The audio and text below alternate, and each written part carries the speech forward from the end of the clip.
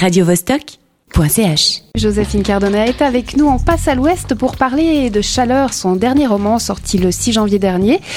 Joseph, bonjour. Bonjour. Tu seras à Paillot ce jeudi pour dédicacer ce livre. Et j'en profite pour dire que derrière les panneaux sort en livre poche. De poche chez Pocket, Voilà. Le pressé, enfin l'avant-dernier. L'avant-avant-dernier. Oui, parce qu'on en parlera après, hein. Tu es prolifique. Mais peut-être commençons par parler de Chaleur.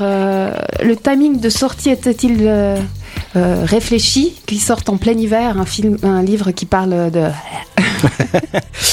Oui, c'était. C'est un peu le hasard et puis les rentrées sont difficiles pour les livres. La rentrée de septembre, notamment en France, elle est vraiment dévouée aux grosses maisons d'édition. C'est difficile de se faire de la place. Donc ça, c'est un livre publié chez Finitude, qui est, on va dire maintenant, une maison de moyenne importance en France. Mais c'est vrai que c'est un peu trusté par donc la rentrée de janvier, celle d'hiver, et bien qu'elle soit quand même de plus en plus costaude cette rentrée, et puis elle est préférable, on va dire, dans le cas de ce genre de livre, parce que sinon, en gros, soit on arrive à le placer puis il prend son essor dans le mois et demi, les 2 mois qui arrivent, soit c'est fini, en gros, parce qu'après il y a les beaux livres qui arrivent pour Noël, puis c'est la nouvelle année, donc c'est très difficile. Alors que la rentrée de janvier, effectivement, laisse plus de temps au livre d'être lu, d'être connu et de rencontrer ses lecteurs. Chaleur, je pourrais vous raconter l'histoire, vous lire la 4e de couverture, mais je vais faire ma feignasse et je vais demander à Joseph Incardona de nous raconter l'histoire avec ses mots à lui. Alors, l'histoire est basée sur un fait divers qui s'est passé en 2010 à Heinola, en Finlande. Donc les Finlandais ont cette particularité, c'est qu'ils créent des championnats du monde assez loufoques, assez burlesques. Il y a le championnat du monde de porter des pouces, de lancer du téléphone portable, de lancer de bottes, etc. Et celui-ci, c'est le championnat du monde de sauna, qui a existé pendant une quinzaine d'années, on va dire. Sauf que le dernier en date, celui de 2010, parce qu'ensuite ça a été interdit, ça a été suspendu, a très mal terminé, parce qu'il s'est terminé par un mort, et puis les deux derniers qui sont restés dans le sauna, un est décédé et puis l'autre est resté handicapé à vie. Alors, à partir de ce fait divers, c'est quelque chose qui m'a... Enfin, j'ai lu ça dans un entrefilet il y a 7 ans de ça maintenant. Et puis l'idée a germé. Et la chose que je me suis posée comme question, enfin la question de base, c'est comment 2 personnes qui finalement... C'est un championnat du monde complètement amateur. Hein, il y a une centaine de concurrents au départ. Et puis hommes et femmes, hein, il y a 2 catégories. Et puis sur 3 jours, 4 jours, on arrive jusqu'à la finale. Et le vainqueur gagne une brosse géante pour se brosser le dos. Donc c'est absolument... Voilà, c'est assez sympathique comme ça. Et tout d'un coup, ça vire au drame. Et je me dis, qu'est-ce qui fait que 2 personnes qui ont une vie... alors bien sûr, mes personnages à moi, j'aurais inventé une vie complètement... c'est une vie romanesque, on va dire, mais 2 personnes qui sont socialisées, qui ont une famille, etc., à un moment donné, aucun des 2 veut céder. Jusqu'à mourir, en fait, pour une chose aussi stupide. Hein, en apparence, parce que derrière cette stupidité, il y a quelque chose d'autre qui se dessine en toile de fond, et pour moi c'est un peu des fois ce désir d'absolu de l'être humain qui fait que tout d'un coup il y a un noyau dur, quelque chose qui fait que on ne cède plus, on veut pas céder, au-delà de cette limite on va pas, et on est prêt à mourir pour ça. Alors dans les cas ceux qu'on nous vante le plus, ce sont les héros, hein, mais là ce sont des héros de rien du tout, des héros de l'inutile, même des héros de la bêtise presque, mais en même temps ils sont allés jusqu'au bout d'eux-mêmes, et c'est ça qui me fascine, cet aspect à la fois burlesque, tragique, bête, stupide, héroïque de ce fait divers. Et là, du coup, t'es parti de ce prétexte, enfin de ce fait divers, pour faire 2 portraits d'hommes. C'est vraiment, comme tu disais, un combat d'hommes. Ils sont assez intégristes, chacun à leur façon. Il y a l'ascète, et puis il y a celui qui est plutôt dans les excès.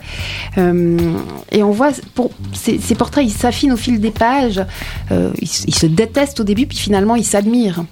Oui, parce que c'est finalement l'histoire d'un duel, et un duel des contraires, et puis il y a l'ascète et il y a le jouisseur, effectivement. Il y a le petit maigre et puis le grand gros. Il y a donc ces 2 personnages s'affrontent, mais comme dans tout grand duel qui se respecte, il y a la volonté de détruire l'autre, mais il y a besoin de l'autre pour exister. Donc il y a un rapport un peu comme ça de répulsion-attraction entre les deux, parce que ils ne s'aiment pas. Ils veulent gagner chacun, parce que dans la réalité, ça c'est quelque chose que j'ai repris, il y en a un qui a toujours été champion du monde pendant 4-5 fois de suite, puis l'autre qui arrivait toujours deuxième. Et à un moment donné, le petit dit non, cette fois j'en ai marre d'arriver deuxième. C'est ça. Et donc voilà, et en même temps, il y a un très grand respect entre eux. Alors bon, la chose il y en a un, parce que ces deux personnages finalement, ce sont des hommes d'une époque révolue. D'un côté, il y a Igor Azarov, un Russe qui est ancien sous-marinier, officier de l'armée soviétique, qui il a une 60aine d'années, son passé derrière lui, c'est l'utopie du communisme qui s'est cassé la gueule, c'est l'idéal qui a été trahi. Et de l'autre, on a Nico Tanner qui est une star du X, mais vieillissante. Et lui aussi, le meilleur est derrière lui. Et voilà, et c'est une histoire de corps aussi, de corps en déliquescence. Hein. Bon, on va peut-être en reparler sur d'autres questions, je ne veux pas trop anticiper. Non, justement, j'allais y venir. Ça parle aussi pas mal de cul. Hein, puisque, comme tu l'as dit, Nico est star du porno. Et j'aimerais juste lire, on rentre dans le sujet, le ton est donné dès les premières lignes. Ainola, ça sonne comme le nom d'une actrice de porno alternatif scandinave. Oui. Oui. Pourquoi parler ? Parce que le ton, dans tout le livre, il y a quand même ça qui est très présent. Oui, en même temps, c'est étonnant parce que c'est souvent ce qu'on me dit sur ce livre, et pourtant, les scènes de sexualité sont plutôt, on ferme la porte, hein, comme j'aime bien dire, c'est-à-dire qu'on ne les aborde pas de manière frontale comme dans d'autres livres que j'ai pu écrire, mais on dirait qu'elles sont suggérées, mais en réalité, il y a très peu de choses il y a un discours sur le sexe qui est fait, effectivement, par ce Nico Tanner. Alors oui, ça commence comme ça parce que ça sonne. Après voilà, je donne les noms de pornostars qui ont réellement existé, etc. Puis tout d'un coup, et après on comprend pourquoi, parce qu'il y a un des deux personnages qui est à la fois il est star du X, puis en même temps il fait ses championnats du monde, puis il gagne tout le temps, puis en même temps ça lui fait de la pub, etc. Mais il y a une réflexion sur effectivement sur la pornographie et concrètement dans le monde du film porno, parce qu'en fait c'est une industrie qui est en train de subir une crise énorme depuis l'avènement du web, et Nico Tanner est en fait un pro.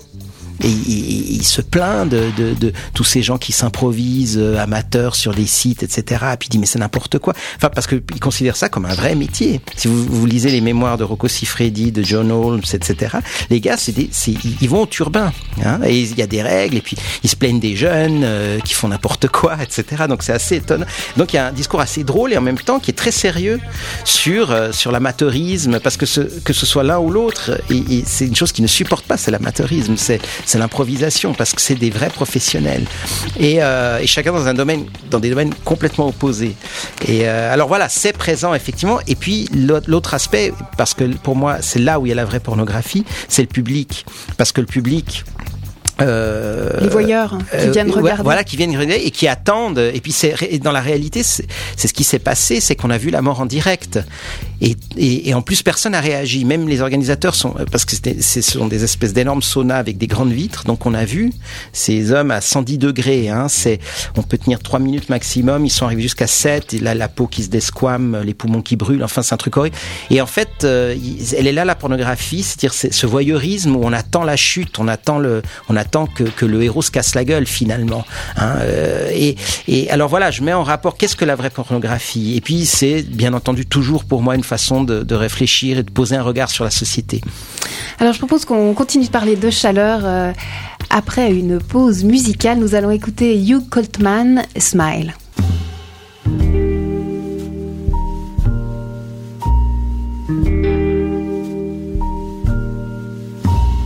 Smile though your heart is aching. Smile even though it's breaking. When there are clouds in the sky, you'll get by. If you smile through your fear and sorrow, smile and maybe tomorrow you'll see the sun come shining through for you. Light up your face with gladness, hide every trace of sadness. Although a tear may be ever so near, that's the time you must keep on trying. Smile, what's the use of crying? You'll find that life is still worthwhile if you just smile.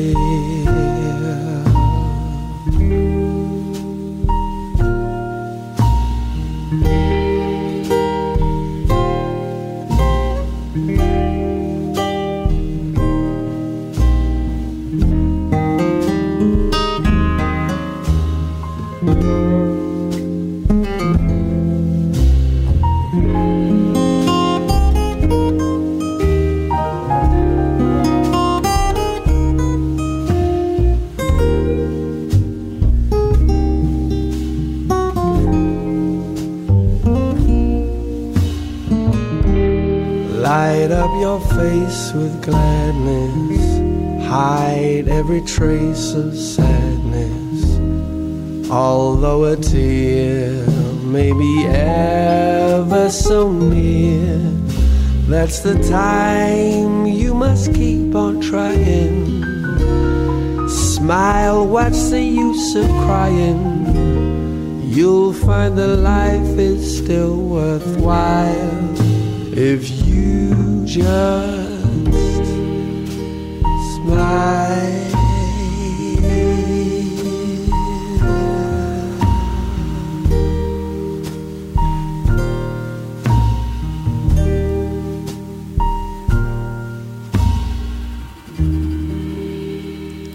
Hugh Coltman, tout doux sur Radio Vostok. Et on retrouve Joseph Incardona, on est toujours à l'ouest, pour parler de son dernier roman, Chaleur.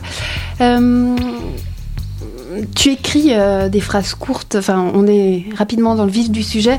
Quand on retrouve les concurrents à la cafétéria, j'aimerais juste lire cet extrait qui exprime pas mal de choses. Le flux reprend son rythme derrière le buffet. Pour la plupart, le thé remplace le café. Les siphons des water charrient des kilos de caca chargés d'appréhension. On comprend tout de suite que tout le monde est très stressé en une phrase. Oui. Alors sur deux trois mots sur le style, en fait, c'est que chaque fois il faut que je trouve c'est pour ça que ça a mis du temps entre l'idée qui reste, qui s'installe pour écrire un livre, et puis trouver l'adéquation avec la forme, en fait. Et c'est vrai que j'ai pensé à deux choses. Bon, d'abord, c'est vrai que je suis très anti-adjectif et adverbe, j'aime pas trop ça. Et c'est vrai que j'ai une écriture plutôt essentielle, on va dire, mais là encore plus, parce que je me dis, dans le sauna, finalement, on s'assèche, on perd de l'eau.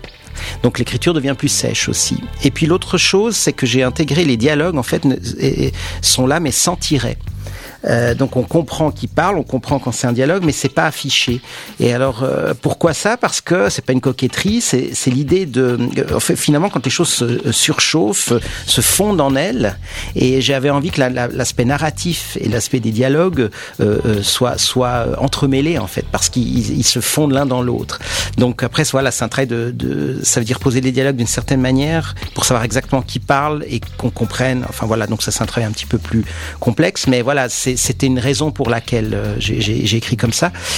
Et puis sinon, oui, je voulais juste dire qu'effectivement c'est une pure tragédie, dans le sens c'est unité de temps, unité de lieu, unité d'action. Et l'unité de lieu, effectivement, ses concurrents, parce qu'ils sont plus d'une centaine, qui viennent quand même d'une quinzaine de pays différents, restent pendant 3-4 jours. Il y a des qualifications, un peu c'est comme un tournoi de tennis, et restent dans l'enceinte de l'hôtel. Et puis il y a une sorte de grand parc à l'extérieur où on a mis des tentes, et puis c'est comme une grande kermesse finalement. Et donc ils sont dans ce huis clos. Et puis effectivement il y a cette tension. Et puis les gars se retrouvent au buffet du petit déj, et puis ça un peu comme des corps, voilà, ils ont peur, ils sont tendus, voilà. Et puis tout d'un coup, effectivement, au fur et à mesure du bouquin, ça part comme un truc un peu la grande rigolade. Puis finalement, on s'aperçoit que de plus en plus, pour ceux qui sont là, c'est quelque chose d'important et finalement, peu importe ce que c'est, mais si on y met du sérieux, si on y met du cœur, si tout d'un coup, pour soi, c'est important, ça devient important réellement. Et ça peut être un championnat du monde de tennis ou de foot ou de sauna. Tout d'un coup, il y a quelque chose on transcende l'action elle-même. Hein. Alors, les femmes, elles sont un peu toutes jeunes, un peu parfaites. Pour moi, c'est un peu un livre de mecs quand même où les femmes sont fantasmées et pensent un peu qu'au cul. Elles sont très j'aurais envie de dire frigide, mais je sais pas si c'est le bon terme. Alors, il faut distinguer. Il y a les groupies de Nico Tanner, et puis il y a Lovisa, sa compagne, qui en même temps a une double histoire avec une autre. Et ce sont elles aussi des stars du X. Voilà, donc elles sont, leur corps, voilà, en plus elles sont un peu refaites, etc. Elles ont chacun une taille de sein micro-texturée, de tailles différentes. Donc elles sont dans cette apparence parce que c'est leur instrument de travail. Mais même la fille de Azaroff et la journaliste qui sont les deux autres personnages féminins sont assez froides et n'ont pas l'air d'avoir vraiment de sentiments non plus. Oui, surtout Alexandra qui est en fait la fille de Igor qu'elle ne voit plus depuis plus de 20 ans maintenant parce qu'il y a visiblement on devine et on comprend par la suite qu'il y a eu un problème avec la mère et donc elle ne veut plus voir son père, mais quand on l'appelle pour aller pour une raison que je ne révèle pas parce que c'est quand même une des choses importantes du livre, elle va aller voir ces championnats de sauna, son père ignore qu'elle est là et en fait elle bosse à l'Union européenne, puis c'est un peu ces nénettes qu'on voit dans les rues de Genève plutôt ou dans les fitness qui se font plein d'exercices physiques, qui veulent se maintenir et tout. Simplement c'est effectivement quelqu'un de très sec et intérieurement sec, et en plus il se trouve qu'elle est frigide. Et à un moment donné, elle va se retrouver avec Nico Tanner, le pieu de Thor. Et il y aura une rencontre qui va se faire entre la star du porno et la femme frigide. Enfin, parce que c'est un livre d'allégorie, c'est un livre de symboles aussi. Hein. Ouais. Mais du coup, tu réponds pas à ma question. Enfin, je trouve que le livre est dur pour les femmes, en fait. C'est vrai ? Ouais. Ah ouais ? Je trouve vraiment que c'est un livre d'hommes. Ah ouais. Parce voilà, effectivement, ces deux personnes, enfin les deux héros du livre, c'est effectivement des hommes, donc c'est normal qu'on creuse plus vers eux. Mais je trouve que t'es dur avec les femmes. Mais c'est drôle parce que moi je trouve que Lovisa, en plus c'est joli comme nom, Lovie, oui. Avec deux. elle quand elle parle de son nounours, et on sent parce que finalement ces gens qui sont toujours exposés sexuellement, enfin, dans l'intimité, ils sont pas forcément ce qu'on croit. Et quand elle parle de parce qu'on sent que c'est elle qui a une forme d'insouciance, qui a la jeunesse devant elle. Et puis voilà. Et donc c'est vrai. Bon, tu es la première qui me fait remarquer ça.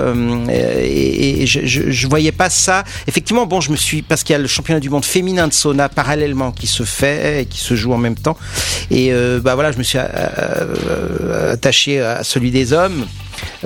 Mais peut-être, je sais pas quoi te répondre pour ça. Je suis pas tout point. Je le comprends. En même temps, je suis pas complètement, mais on n'aura pas assez de temps d'en discuter. Tout à fait. Maintenant, je suis perdue. Voilà. C'est embêtant. Oui, voilà, de partir d'un fait divers réel. Donc, du coup, on sait, le lecteur, en commençant ce livre, sait que ça va mal se terminer à la fin. Comment est-ce que, en tant qu'écrivain, tu fais en sorte de garder, de captiver le lecteur et de le garder en haleine malgré le fait qu'on connaisse la fin? Oui, ça c'est un peu, sur plusieurs romans, c'est pas tous, mais sur plusieurs romans, on sait comment ça va. Enfin. C'est comme derrière les panneaux il y a des hommes, on sait pas du tout un polar dans le sens où on se pose la question qui a fait quoi. On sait déjà le chapitre 2, c'est comment tout ça va finir. Et là en plus on sait comment ça va finir parce que ça va finir en drame, mais finalement je questionne plutôt comment tout ça dans ces rouages, comment on en arrive là en fait. Effectivement on a le point d'arrivée, mais finalement on n'a pas forcément le point de départ. Et donc c'est une lecture à l'envers d'une certaine manière. Je pars presque de la fin de mettre en place les rouages, les les raisons pour lesquelles ces personnages peuvent arriver. C'est la question que je me suis posée. Comment on peut arriver à... Mais non, on a qu'à se lever, on ouvre la porte et on s'en va. Non, les gars restent assis et tombent, parce qu'ils tombent réellement et ils meurent. Donc pourquoi voilà. Alors après, moi j'ai ajouté une petite chose personnelle parce que j'ai romancé tout ça à l'intérieur du sauna quand il y a cette finale, quand il reste les deux. Mais voilà, c'est ce mouvement inverse en fait qui m'a. Et puis c'est la première fois que je m'inspire d'un fait divers pour écrire un bouquin. Voilà, ça c'était ma question, tu as répondu. T'as écrit beaucoup, t'as une œuvre prolifique, des romans, des nouvelles, des films. Peut-être pour rester sur l'écriture, je sais que certains livres sortent chez des éditeurs différents. Alors là, depuis un moment maintenant, il y a en alternance un éditeur suisse qui s'appelle BSN Press, avec qui je fais une veine plus autobiographique, romancée mais plus autobiographique, et puis une fois sur deux, Finitude, donc en France. Puis après voilà, il se trouve que là les panneaux que j'ai fait avec Finitude sortent en livre de poche. Du coup c'est Pocket, mais là j'en ai plusieurs qui ont été achetés par Pocket, donc ils vont sortir en poche toujours chez le même éditeur. Donc mes éditeurs précédents avec qui ça fait maintenant un peu plus de 15 ans que je publie, il y a des éditeurs qui n'existent plus, on change, et des directeurs de collection qui s'en vont. Donc voilà, mais depuis un certain temps maintenant j'ai trouvé une certaine stabilité. Je vais continuer avec ces deux éditeurs sur deux veines, un peu la pure fiction on va dire dans le roman noir, et puis quelque chose qui est plus autobiographique. Avec ton alter ego André Pastrella. Voilà. Et l'année prochaine il y aura Banana Spleen qui est la réédition du tout qui va sortir avec Pastrella encore, qui est la fin de la trilogie en fait. Là, il va bientôt être temps de se quitter. J'aimerais te demander peut-être des projets pour la suite. On dit que les artistes sont plus créatifs en temps tourmenté. Est-ce que de ce point de vue l'élection de Trump est une bonne nouvelle? En fait, je m'en fous un peu. Je m'en fous même beaucoup. Voilà, je pense que de toute façon, ça serait. Voilà, là, on partirait sur un long. Non, mais ça me pose pas de problème. Voilà, je pense que fondamentalement, il y aura des choses plus négatives que si ça avait été Clinton. Mais fondamentalement, je crois que les choses vont pas beaucoup changer. Le monde va pas beaucoup changer, surtout pas en mieux. Et du coup, tes projets ? Alors mes projets, je m'en fous de Trump un peu, mais ça veut pas dire que je m'en fous du monde et puis mais je suis surtout je regarde surtout ce que je peux faire dans l'immédiat et dans la proximité avant de penser à Trump. Je pense que la politique, elle commence sur son pas de porte finalement, et puis elle existe aussi sans forcément faire partie de partis politiques. Elle est simplement le comportement quotidien. Bon, c'est une idée très grecque de la démocratie, mais c'est un projet, d'autres livres en écriture, enfin un livre en écriture, des scénarios sur 2-3 projets qui avancent lentement et qui alors le cinéma c'est encore une autre histoire. Donc je travaille sur différentes choses un petit peu en parallèle, suivant les temps de latence, entre jongler avec des projets qui se définissent un peu mieux que d'autres, notamment par le cinéma. Puis l'écriture, ça reste le pilier en fait. C'est là où c'est le quotidien, où c'est mon socle. Voilà. Merci Joséphine Incardona. Je rappelle que tu seras en dédicace à Payot ce jeudi. J'ai du mal à le dire. Jeudi 9 jeudi à quelle heure? De 17h30 à 19h30 chez Payot, rive gauche, rue de la Confédération, je crois. C'est D'accord. Pour dédicacer ce dernier roman Chaleur et bien sûr la sortie en poche de Derrière les panneaux, il y a des hommes. radiovostok.ch